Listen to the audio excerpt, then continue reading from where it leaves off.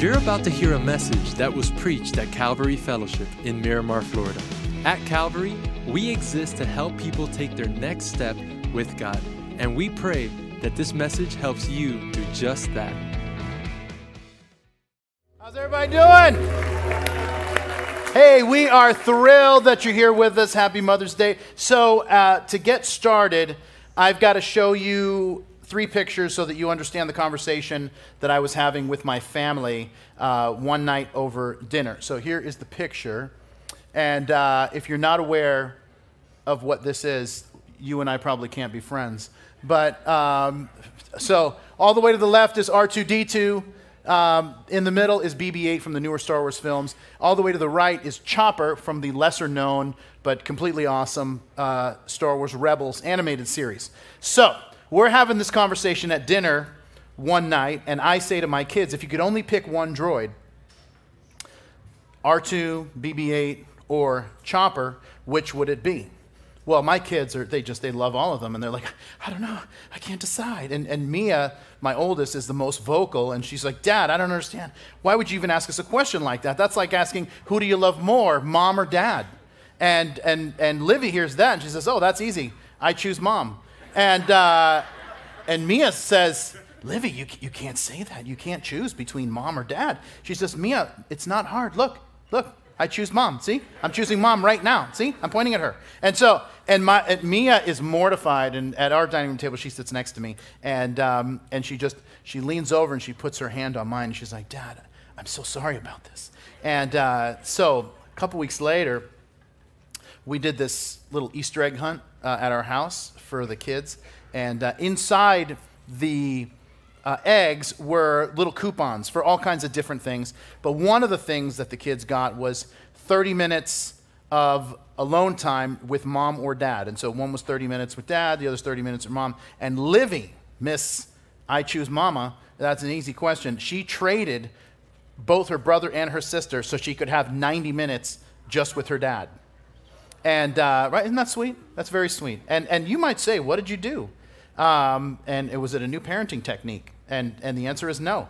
A couple days before, I surprised my kids with breakfast from Chick-fil-A, and those little hash browns that they serve for breakfast are my youngest daughter's love language, and she just can't resist them. And the point is that you could be 6 nuggets and an order of waffle fries away from a better relationship with your children.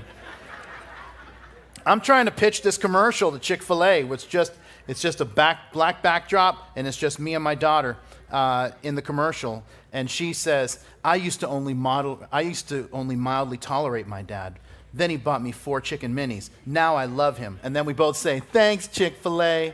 So that's what I'm trying to do, but they won't return my calls. But the moral of the story is that things can get better.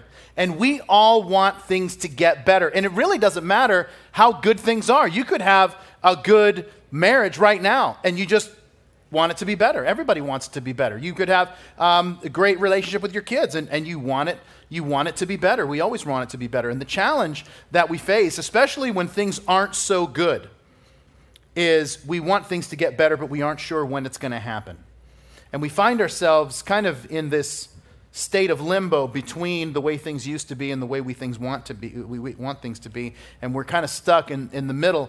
And it's kind of like when you're driving with your kids to Disney World, and they find themselves in that state, and they ask a question all the time. My kids always ask this one question when we're driving, and it's always like, Dad, how can we serve you on this trip? Right? No, they've never asked that. They're like, are we there yet? And last time we went to Disney World, my kids were asking, hey, Dad, are we there yet? We hadn't even gotten past Pines Boulevard. And my kids, and I was saying, like, guys, we could literally still see our house from here. So how would you think that we're a place that's 4 hours away? So when you see a castle and very overpriced food, that's how you know we're there, all right? And so the challenge is that, and we've all been in that place, right? We all find ourselves in that place at different times in life where we know where we want to go, and we aren't where we used to be, but we find ourselves kind of in the middle, in the meantime, in the waiting room. And One of the things that I've learned in my life, and one of the things that I want to spend some time talking about today, is that the growth in your life, just like the growth in my life, usually doesn't come at the fulfillment of the promise. Instead, the growth in our lives takes place in the middle.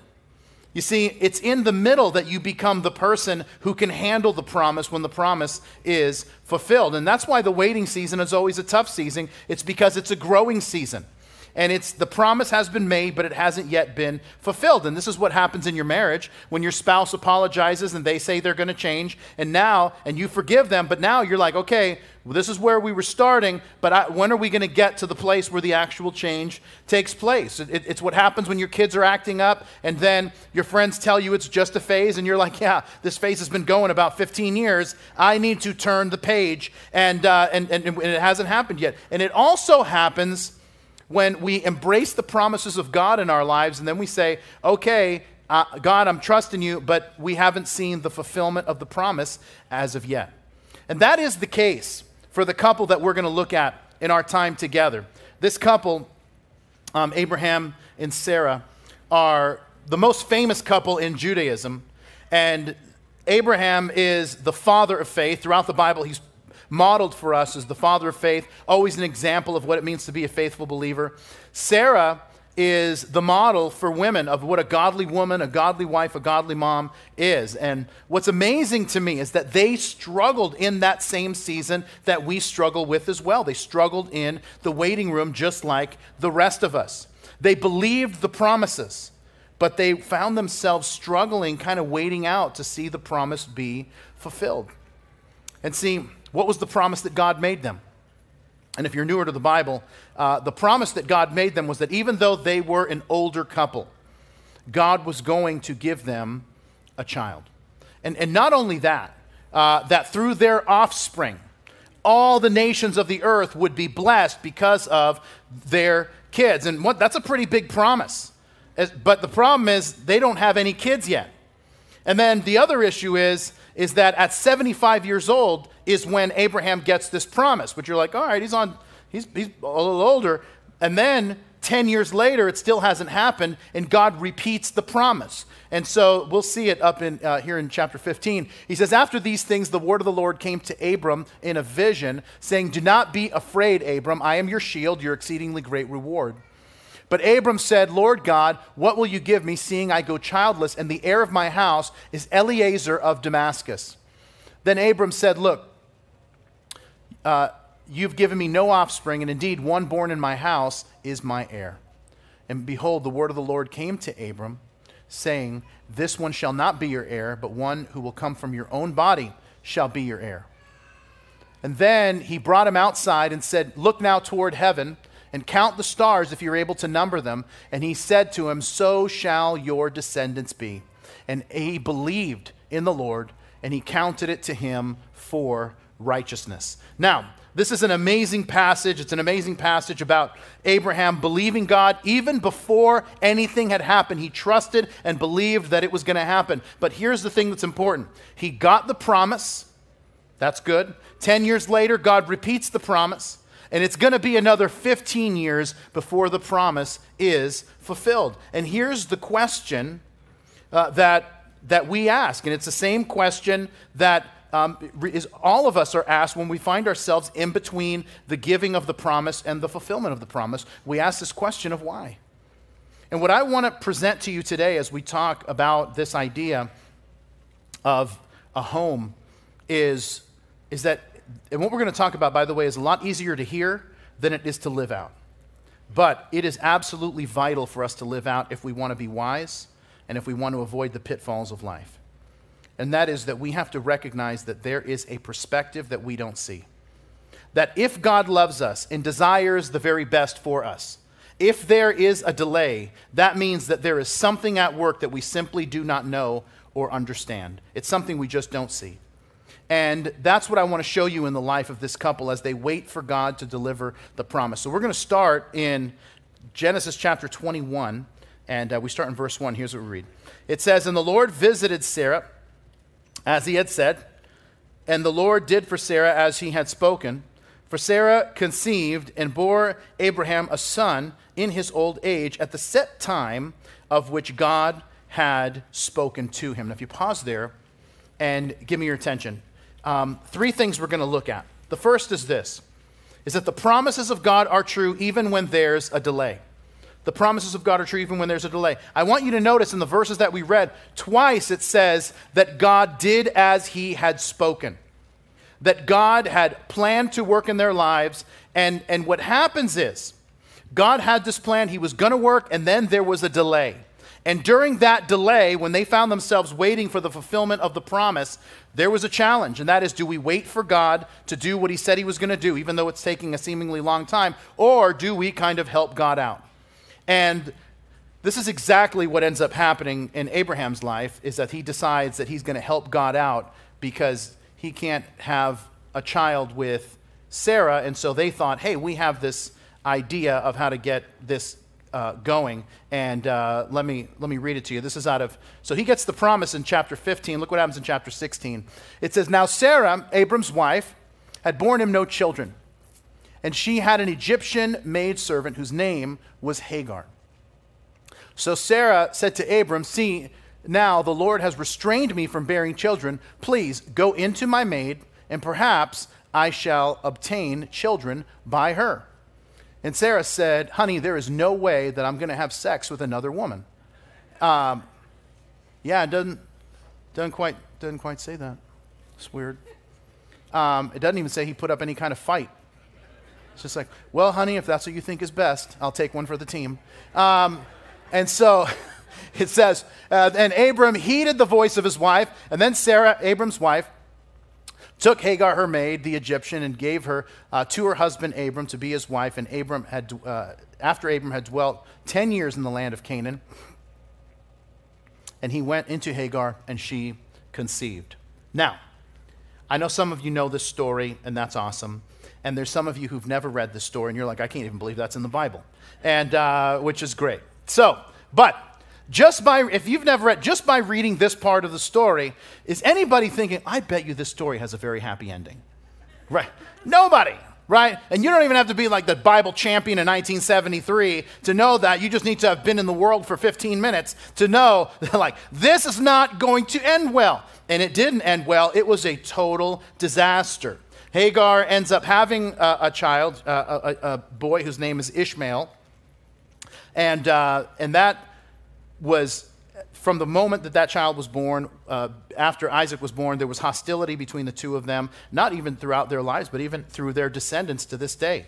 The Arab nations are descended from Ishmael, the Jewish nation descended from Isaac, and things aren't good even today. And so, but this is what happens, right? When we decide to buck against the waiting season and say, what is God doing in me to make me ready for the fulfillment of the promise that he's given me? And you know, we might be thinking like, oh, I would never do that. I'd never do that if I were them. Here's the truth. We constantly do that. And that's the challenge. We constantly do it because a lot of times we are them. And it's human nature. And so, and this thing is, what we're trying to do is, there's this pain of waiting. And what we're trying to do is do something that eliminates the pain of waiting, not realizing that it actually ends up compounding the pain that we feel. So, just to use a rather disgusting illustration, years and years ago, I had this ingrown toenail. And you're like, I'm so glad I came to church just for that beginning sentence. But I had this ingrown toenail where my toe swelled up to about the size of my fist. And it hurt so much, I could barely walk. I couldn't even wear shoes. And so instead of going to the doctor, which is what my wife said, you need to go see a doctor, I said, no, what I'm going to do, I can fix this. So I get all of my tools together. And so I have, some clippers, and I have the scissors, and I have, some cotton balls and some rubbing alcohol. And I'm just trying to dig the nail out, right? You're already feeling the pain for me, and I want you to know I appreciate that. And so, but what happens is, and so I try to dig in to get this thing out. I almost passed out in the bathroom from my own madness. And so trying to do this, and eventually, because I just made matters worse, which, by the way, it was way more painful, and I did not fix the problem. And so what happens is that I end up going to a podiatrist up in Coral Springs, and who, by the way, was very good. And so I go see him, and I explain to him what's happening. So then, I don't know if you've ever been to a podiatrist, but they have this chair that you sit in, and then they have this little a little stand, and it has like a curtain, because they don't let you see your own feet when they're working on you. So they just put the little curtain up, and then when you're done, they just like part the curtain. It's like, what are we even doing this little presentation for? Anyway, so, but that's just what they do. And at least that's what they did, 100 years ago when this happened. And so, anyway, so I get there, and the guy was very good. The only thing is that he sounded exactly like Randy Macho Man Savage. And if you don't know who that is, I'm sorry that your life is the way it is. And so, but Randy Macho Man Savage was a fantastic pro wrestler. But so he comes in, and he has me. He's like, all right, and take off your, take off your shoe and sock. So I take off my shoe, take off my sock, and he comes in and he says, "Oh yeah, see, somebody did a little bathroom surgery. Yeah." And I'm like, "Yeah, sorry." He's like, "Oh, it's all right. Everybody does it. Problem is, twice as painful, and it don't fix nothing." So he's giving me that whole thing, and then he's like, "Snap into a Slim Jim." Anyway, so he's doing that whole thing, and then he finally cuts the thing out, and after the whole thing, then he parts the curtain, and this whole. So, but here's the thing, right? And this is really the thing that we have to understand, is that sometimes the thing when we are in the season of waiting, that we are trying to stop the pain, ends up compounding the pain. And this is the challenge, is that, because the reason is, just because God gave you a promise does not mean that you are ready to handle the promise or receive it. What God is giving you when he gives you a promise, he's giving you a vision of the future. And during this season, we've got to stop only asking, well, God, when is this thing going to happen? Are we there yet? But instead, now we got to say, God, what is the work that you need to do in me for me to be ready to receive the promise that you have for me? Because the promise is useless to us unless we can handle it. And so if you will get this, this will transform you.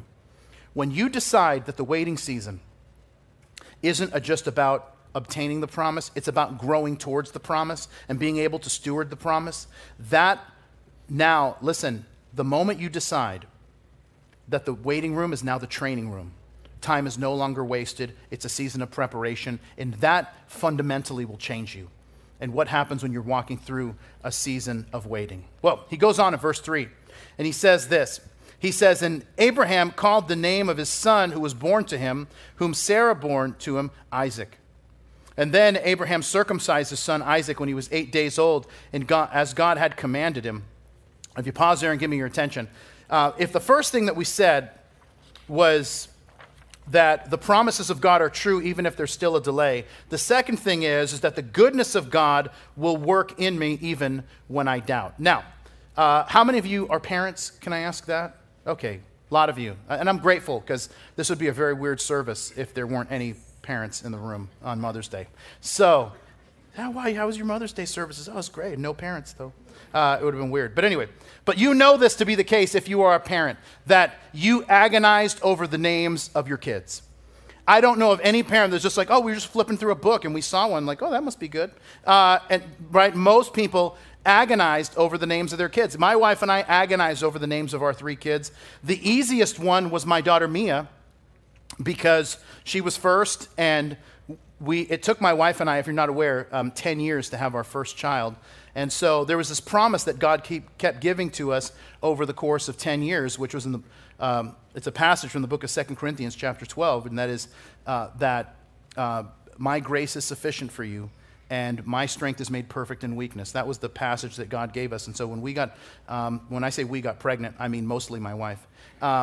But when our first daughter was born, we decided to name her Mia Grace, because my grace is sufficient for you. And so when my son Xander was born, we wanted to call him Xander, but we were kind of struggling with, do we name him after me, which is Robert Alexander, or do we name him Alexander Robert, because we knew we were going to call him Xander. And I said to my wife, and I'm like, I don't know how I feel, and I feel like we're going to confuse this kid with giving him a first name that we don't use, and then a middle name where we only use part of the name. And I said, and then the other thing is, if we name him Ronald Alexander, I'm going to be very upset if people start calling him Bob, and because I should only have to suffer that. And so, anyway, so that was kind of the conversation. And by the way, the only time Xander ever gets called Bob is when Mia gets upset with him, and she'll be like, Bob, and he's like, don't. Anyway, so that's just when she's really trying to, So I'm like, I don't know what to do about calling him by his middle name.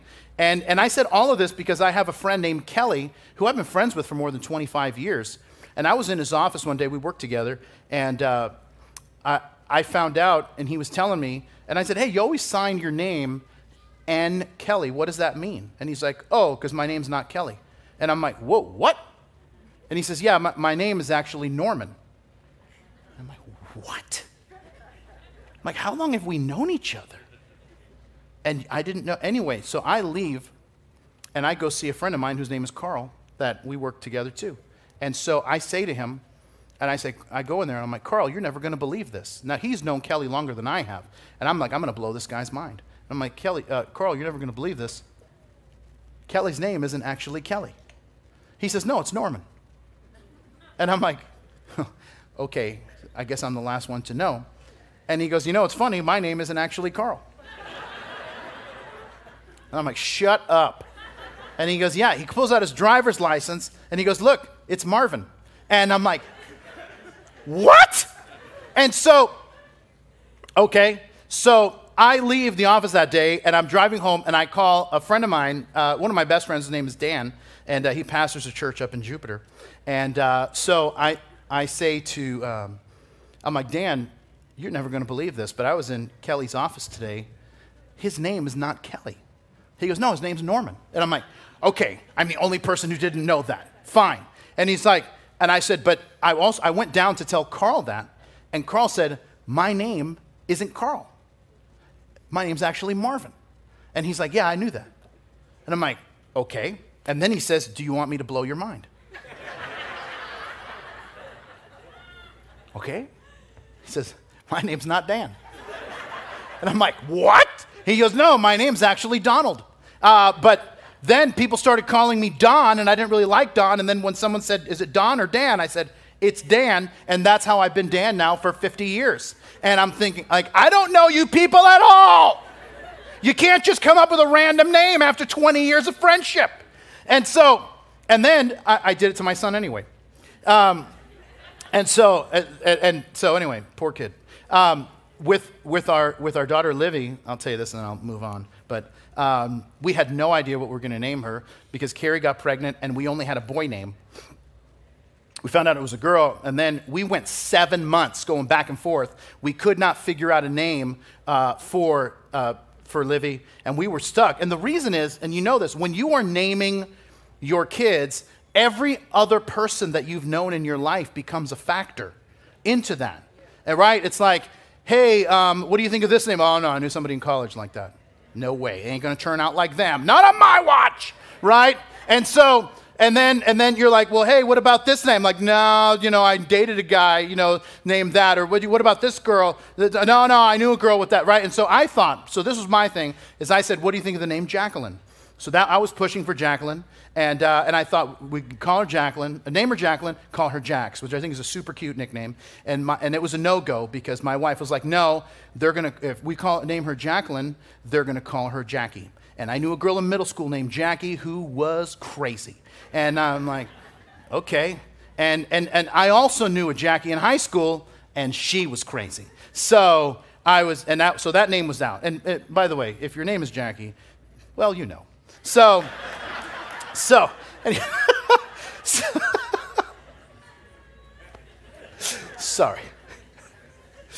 It's all in good fun. Jackie, you might not understand that right now.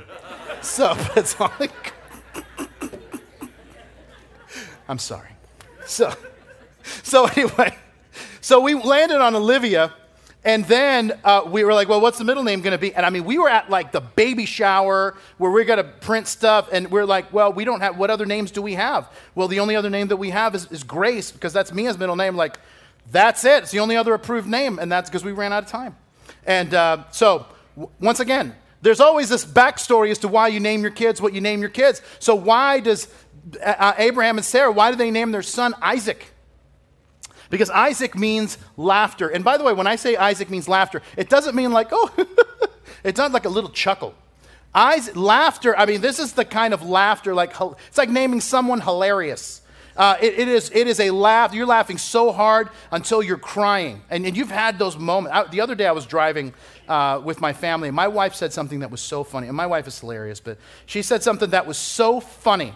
I was laughing so hard, I pulled a muscle in my side. And I don't know if I have ever said anything more middle-aged than I was laughing so hard, I pulled a muscle. And so anyway, but I did. And so I'm driving our car, and I'm like, kind of leaning in because I got this muscle pull and it hurts. And so the problem is if you ever do this sometime when you're driving, you just kind of go like this. You know what happens when you're holding the wheel and you kind of go like this? You start turning in a two-lane road. So I'm swerving off the road, right? And there's, I'm glad I almost got into an accident, but I didn't. And then I can't even imagine what would have happened if I had. And like, Pastor Bob died. Yeah, what was it? Was it Corona? No, he died laughing. Oh, wow. It's just weird. So, but why do you name a child laughter? Why do you name a child hilarious? Because it's a response to the promise that was given. In fact, look at in Genesis 17, after the whole thing with Hagar, God says, and I will bless her and also give you a son by her, and I will bless her, and she shall be a mother of nations. Kings of peoples shall be from her. Then Abraham fell on his face and laughed and said in his heart, shall a child be born to a man who is 100 years old? And shall Sarah, who is 90 years old, bear a child? Abraham laughs, amazed at what God is going to do. He believes it. And he thinks, listen, this is hilarious. It is hilarious that God is going to do this, that God in his power is going to be so gracious to us. And Sarah responds differently. In Genesis 18, God is giving the promise once again, and it says this. You'll see it on the screen or in your notes. He says, and he said, I will certainly return to you according to the time of life, and behold, Sarah, your wife, shall have a son. And then parenthetically, we got this. And Sarah was listening in the tent door, which was behind him.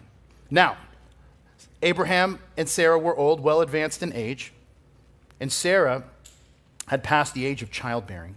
Therefore, Sarah also laughed within herself, saying, after I have grown old, shall I have pleasure, my Lord, being old also? And the Lord said to Abraham, why did Sarah laugh? Saying, surely I will bear a child since I am old. Is anything too hard for the Lord? At the appointed time I will return to you according to the time of life, and Sarah shall have a son. So she is in the other room. And by the way, when you think about it, this is not like drywall or concrete. This is a tent, so there's like a piece of cloth in between rooms here. And so she hears this, and she laughs.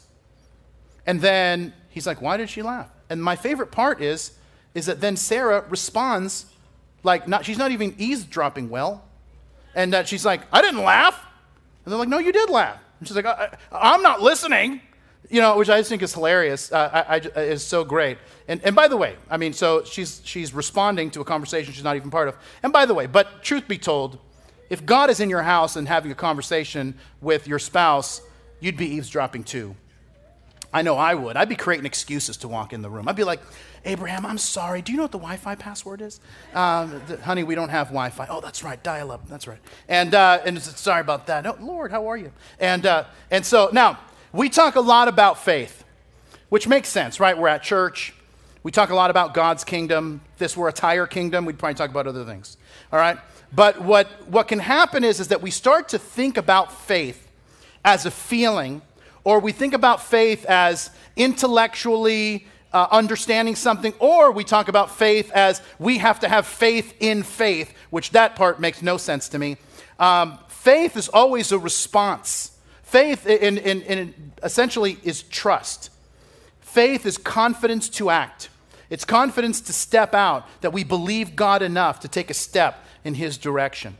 In the book of Hebrews, in the famous chapter on faith, Hebrews 11, the writer of Hebrews says, but without faith it is impossible to please God. For he who comes to God must believe that he is, and that he is a rewarder of those who diligently seek him. Now there's two powerful truths that are being shared here. One is that he says that you believe that God is, that you believe that God exists. And we're like, oh, well, I got that. I believe God exists. Okay, but it's a little deeper than that. You see, if you've ever been in part of a group and you've felt like maybe you've had this experience where you've been part of a group and you've been ignored. And you say, you know what, they act like I don't even exist. And the problem is, it wasn't that they didn't believe you existed, it's that they didn't believe that you mattered. And those are two different things. You see, when you decide, and this is the thrust of what the verse is saying, when you believe that God matters in any area of your life, faith will dictate that you will defer what your opinion is for God's wisdom, and you will move forward based on what it is that he tells you to do. And this is true in every area of your life. If you decide that you're gonna ignore God in your marriage or act like God doesn't really matter in your marriage, it's not that you're saying God doesn't exist. It's you're saying, I've decided to do this part of my life this way. And this is true in every area of your life, is that whenever you decide, if you want to please God, you have to decide that God matters in this area of life.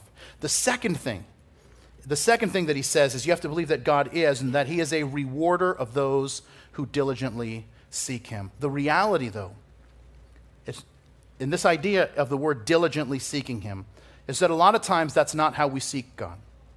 A lot of times is that for us, it's like seeking God is we just, oh yeah, I prayed that one time, I called somebody. But here's what the psalmist would say when it comes to seeking God. You'd say this in Psalm 42.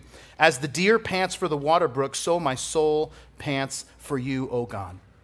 The thing that's interesting to note is that a panting deer isn't a deer that's thirsty. A panting deer is a deer that is about to die of thirst. And David, the psalmist, is saying, in the same way that a deer who is about to die searches for water, that's going to be my attitude towards seeking you. Now listen, I'm going to tell you what I've noted in talking to thousands of people over the years, and what I've observed from noting my own bizarre behavior at times over the course of my life, is that sometimes we get into a jam and we seek God once. We get into a jam and we pray once. Something happens and we seek out wise counsel once. That is not seeking God diligently. That is checking off a box. What the psalmist is saying is, when you seek God the way you would seek just the most basic thing like water, and if you don't get it, you're going to die. That level of drive, that level of diligence is what what he's saying is that kind of seeking is what the writer of Hebrews is saying. That's the kind of faith that God rewards. A couple of weeks ago, I decided to take a day off from my eating plan. And I don't like the term cheat day. I don't like to be associated with the word cheating. And it's probably because I'm a New England Patriots fan, and we like to keep things on the up and up. And wow, a lot of hostility in the room. We need the people of God to stand up for righteousness. Anyway, but I decided to take the day off, and I wanted some Reese's Pieces, which are hands down my favorite candy ever. And if you don't know what Reese's Pieces are, maybe you just got here from Cuba. And Reese's Pieces are like M&Ms, except they are filled with peanut butter, which are just amazing. So anyway, now I have a secret stash in my house of Reese's Pieces. Unfortunately, my two younger children, who think that they're some kind of detective, they found my secret stash and wiped it out. So I told my wife that I'm going to go to the store, pick up a couple of items that she needed me to get for her, amongst other things. And she's like, Bob, you're tired. Don't worry about it. We'll go tomorrow. And I'm like, no, it's really my pleasure. And I think it's important. You should never put off until tomorrow what could be done today, right? A wise man said that, whoever that was. And and she's like, okay, wow. So I go and I have my list. I'm really there just for Reese's Pieces. But I get to Publix and they are sold out. Now I got to pick up all this dumb stuff I told my wife that I was going to get, which I don't even want to do. I just needed an excuse to get to Publix. And some of the stuff that she asked for was frozen. So now I'm on the clock. Because you know how it is, and you know, if you're an adult, you know that if you have several things to do, you always get the frozen stuff last, because you have a limited amount of time before you get home and things start to melt. But I have to make an emergency stop at Walgreens because they were sold out. So I get all the stuff, pack it as well as I can, and then I go to Walgreens, which was down the street, and they have it in stock. So I grab 2 bags, one for now and one to replenish my new secret stash, which I will never reveal the location of. And so now the problem is I get the stuff, and the line is crazy long, and there's one guy working the register. And you know how it is. And then, the customers, it's like, don't even get me started on these customers asking questions that don't matter. Hey, what time you guys open till? You're not coming back today. Why do you care? Anyway, like, hey, praise the Lord. So I'm waiting in line, and this is taking forever. What I don't want is my wife to text me like, hey, what's taking so long? Like, no, I'm just finishing things up. So what seems like an eternity, I finally get to the front, and I've already got, and I'm like, hey, dude, this is all that I want. How much is it? And the guy's like, whoa, hold on, bro. And apparently this guy had been smoking weed since 7 a.m. and because he was very relaxed. And he's like, whoa, man, slow down. Do you have a Walgreens reward card? And I'm like, dear Lord, okay. And I'm like, sir, is it possible that in the year of our Lord, 2022, can I buy some candy without being roped in to another reward card situation? Turns out the answer to that question was no. And it wasn't a bad deal. I did sign up for it real quick. And so, email address, so it goes, and so finally, I pay for the thing, and then I get my frozen stuff, because I got to the point where, you ever get to the point where your frozen stuff starts turning a weird shape? And that's kind of where I was living in that. And here's my point, right? If we would start seeking God the way that we sought our snacks, it would be more diligent than the way we seek God sometimes. Because here's my point, is that if we would seek him diligently, we are going out of our way. I don't want to make one move until I know exactly what God wants me to do. You know what would happen? The promise that Jeremiah 29:13 gives us, if you seek me with all of your heart, you'll find me. We would experience that. And you know what else would happen? That we would seek him diligently, and he would reward us accordingly. Because that's what real faith prompts us to do, to trust him and to step out. Well, verse 5, here's where we're going to bring it to a close. He says this, now Abraham was 100 years old when his son Isaac was born to him. And Sarah said, God has made me laugh, and all who hear will laugh with me. And she also said, and who would have thought?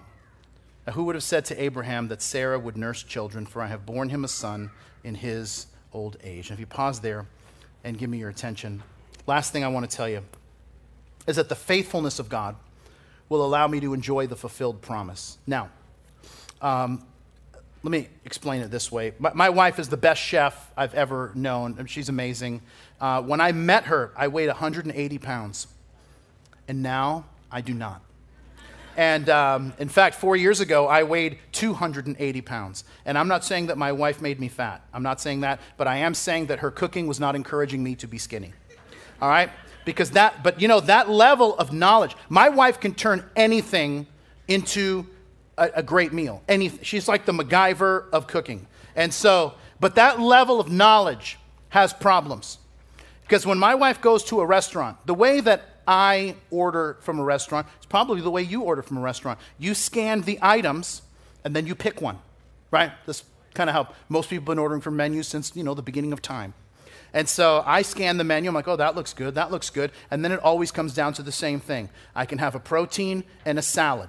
And so, because I'm not allowed to have any joy in my life. That's what I have, a protein and a salad. And so, anyway, my wife scans the menu, and she is able to discern something totally different. She says, oh, I like that. I like that main dish. But I also know this other appetizer has a sauce. And if I can take that, put that there. I can also take the starch from this thing and put it on there. And then, and she just starts putting these things together. And she's like the 5 lions that make up Voltron. And so she just starts putting this whole thing together, and they form the giant robot. And so, and then she gets it, and then she tells the guy, like, listen, when you get back there, here's what you got to tell him. You got to tell him, and then take the sauce and drizzle. Don't dump it. You got to drizzle. you know what, bring me some extra drizzle, and I'll drizzle too. And they do this whole thing, and that's why a friend of mine says that Carrie is the only person who still cooks when she goes to a restaurant. And so, but here's the thing that I've noted as well, is that it always takes a little longer for her food to get there because it's a special order. And maybe if you're in the season of waiting, could it be that God is working a special order like he did for this couple? And that God is doing something powerful and it's just going to take a little bit of time. You see, if the promise is true that we see in Isaiah chapter 40, when he says, "But those who wait on the Lord shall renew their strength. They shall mount up with wings like eagles, and they shall run to and fro and not be weary. They shall walk and not faint." That maybe the season of waiting that you're in is going to strengthen you for the next season. I love that Genesis chapter 23 tells us how old Sarah was when she died. She was 127 years old when she died. And Sarah is the only woman in the Bible that it tells us how old she was. Some people say that's sexist. I think it's polite. When I was growing up, I was told you never ask a woman how old she is. And the Bible seems to follow that same pattern. But Sarah was 90 years old when Isaac was born, and she lived another 37 years. And that means this. That means that she experienced the joy of the promise being fulfilled. And she experienced 37 years walking with the fulfillment of the promise, her son. And why do I tell you this? It's because of this, to tell you this, that it's not too late. That you don't have to rush things, and you don't have to force things, and you don't have to try to control everything just because you're in the waiting room. And here's why. Because you have a heavenly Father who loves you. You know, my wife and I have had basically one rule and one goal as parents, and that is that we want to train our kids to be wise. And the fruit of that wisdom will be this, that we will be the family that laughs the most. And that's the only contest that I want to win, is we just want to be the family that laughs the most. Because we can have this joy that simply comes from God. Because where there's laughter, there's connection. And where there's connection, there's communication. And where there's communication, there's joy. And where there's deep joy, Jesus is there. And that's where it's at.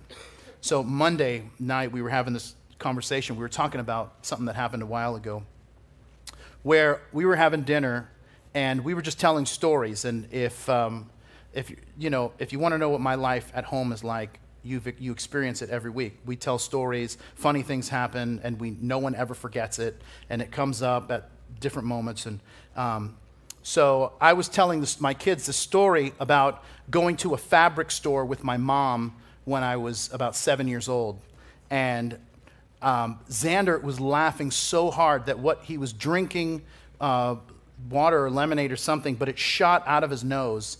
And he was choking. He was laughing so hard. And Mia says, "Did Dad catch you at a bad time?"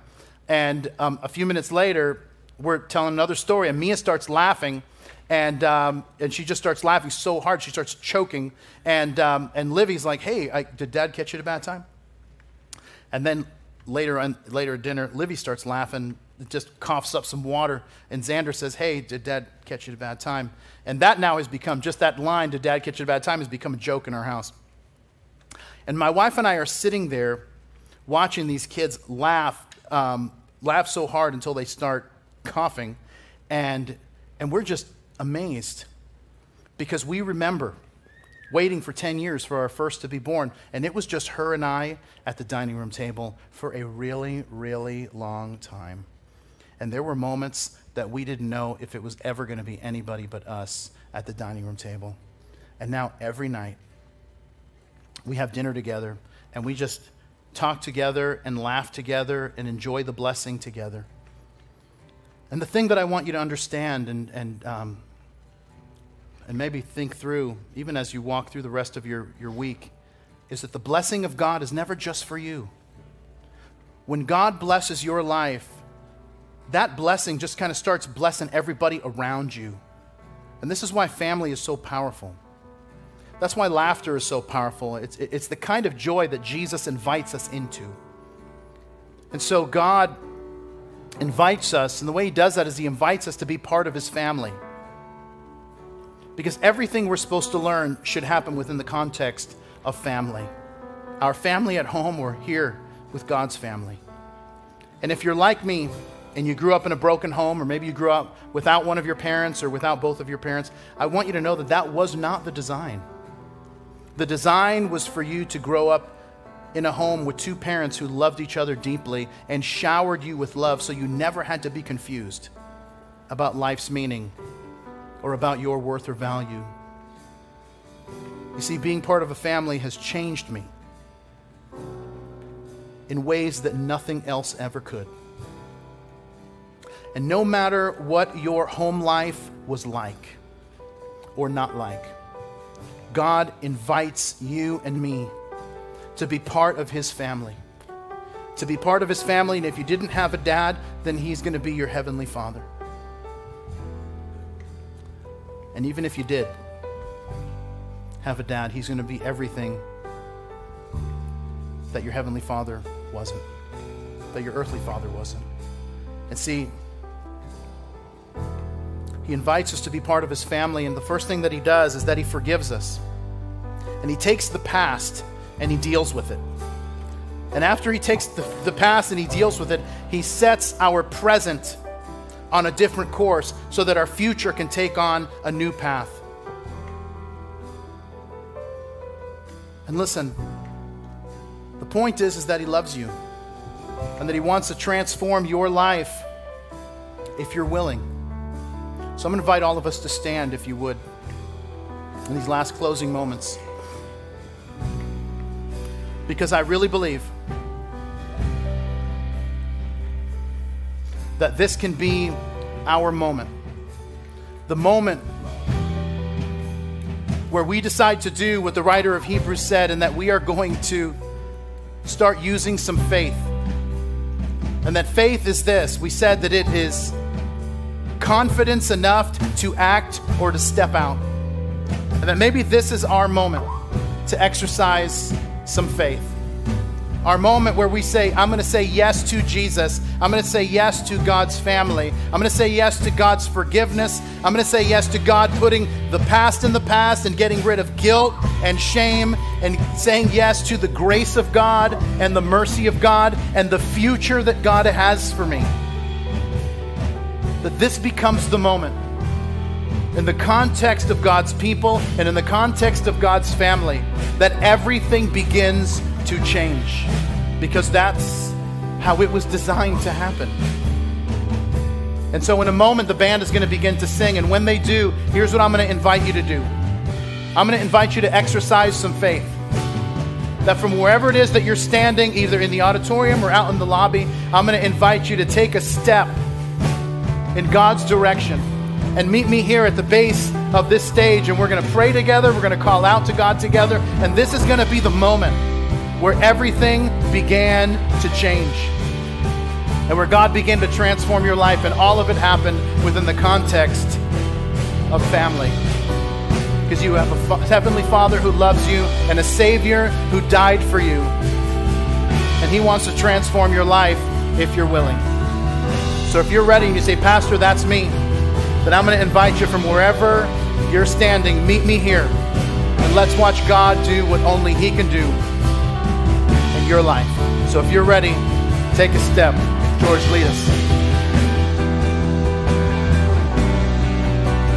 So all I want is to live within your love, be undone by who you are.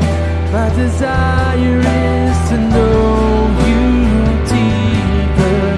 Lord, I will open up again, throw my fears into the wind. I am desperate for a touch, so all I want is to live within your love, be undone by who you are. My desire is to know you deeper. Lord, I will open up again, throw my fears into the wind. I am desperate for a touch of heaven. God bless you guys. And listen, here's what I know, is that there might be Some of you that are in your seats and you're saying, you know, I'm really supposed to be up there. But you know what? Whatever they do there and pray, I'm just going to pray too. Listen, maybe this is your moment. Instead of just saying, hey, I'm going to follow but at a distance, I'm going to get real serious. And I'm going to take Jesus seriously because I know that I take my future seriously. Jesus took my past and my sin seriously. And that he wants to transform my present right now. So listen, if you're saying, I need to be up there, and I know some of you came invited by friends or family, if you attend here and you brought somebody, just turn to them and say, hey, if you want to go up, I'll go up with you. And that this can be the moment that transforms and changes everything. I mean, because what's the alternative? To drive home and say, you know, I should have been up there, I should have watched God do this work in me. And it's just one more regret. Listen, maybe today's the day to just let go of all the regrets. Just do the thing that God is calling us to. I'm not going to ask the band to play again. It's just, but if this is your moment, I'm going to give you one more second before I pray with these precious people.